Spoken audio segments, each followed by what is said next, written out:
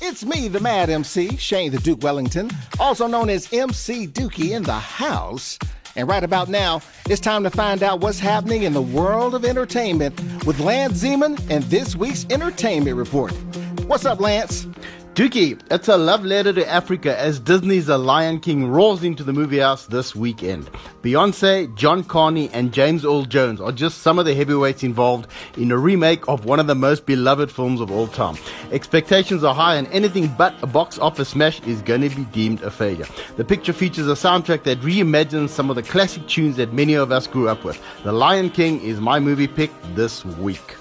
And Dookie, I know you're going to love this one. J-Lo has moved off the block and onto the pole.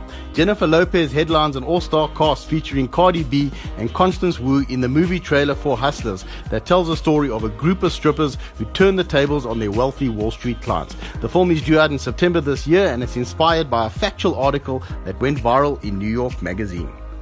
And if you love chicken, I'm warning you right now, Morgan Spurlock, who took on the fast food industry with the award-winning documentary Super Size Me back in 2004, is at it again with Super Size Me 2 Holy Chicken, where he goes after the most consumed animal on the planet. The film has been doing the rounds since 2017, but it's set for a theatrical release later this year.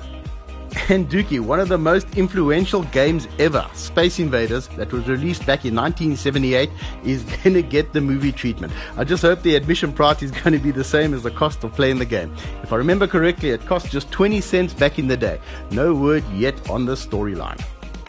And one of the funniest things you are going to see on the net this week is watching Brad Pitt and Margot Robbie having a go at Leonardo DiCaprio over his Titanic death scene. The famous door scene has had fans asking the question why Rose, played by Kate Winslet, did simply not move over to make room for Leonardo, given the size of the door. The trio are currently promoting the new Quentin Tarantino movie Once Upon a Time in Hollywood. And if you're a fan of vinyl and love Janet Jackson, you better listen up. The Rock and Roll Hall of Famer is going to release several of her albums on vinyl for the first time. The slate includes a double album of 1989's Rhythm Nation 1814, 1993's Janet, 1997's The Velvet Rope, and of course, All For You. There's also going to be some special color pressings such as a clear vinyl and a deep red vinyl. The wax is due out in August this year, and I might just have to purchase a turntable for myself for this one.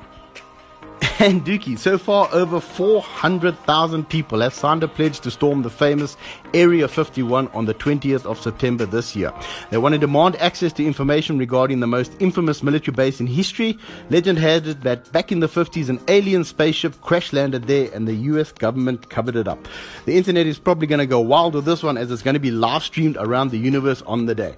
I'm not so sure if this is such a good idea. I mean, think about it. You're going to storm a military installation that houses weapons? Really? Well, that's all I got for you, Dookie. I'm out of here. I'll catch up with you next time. All right, buddy. That was Lance Zeman with this week's Entertainment Report. This is the Weekend Party.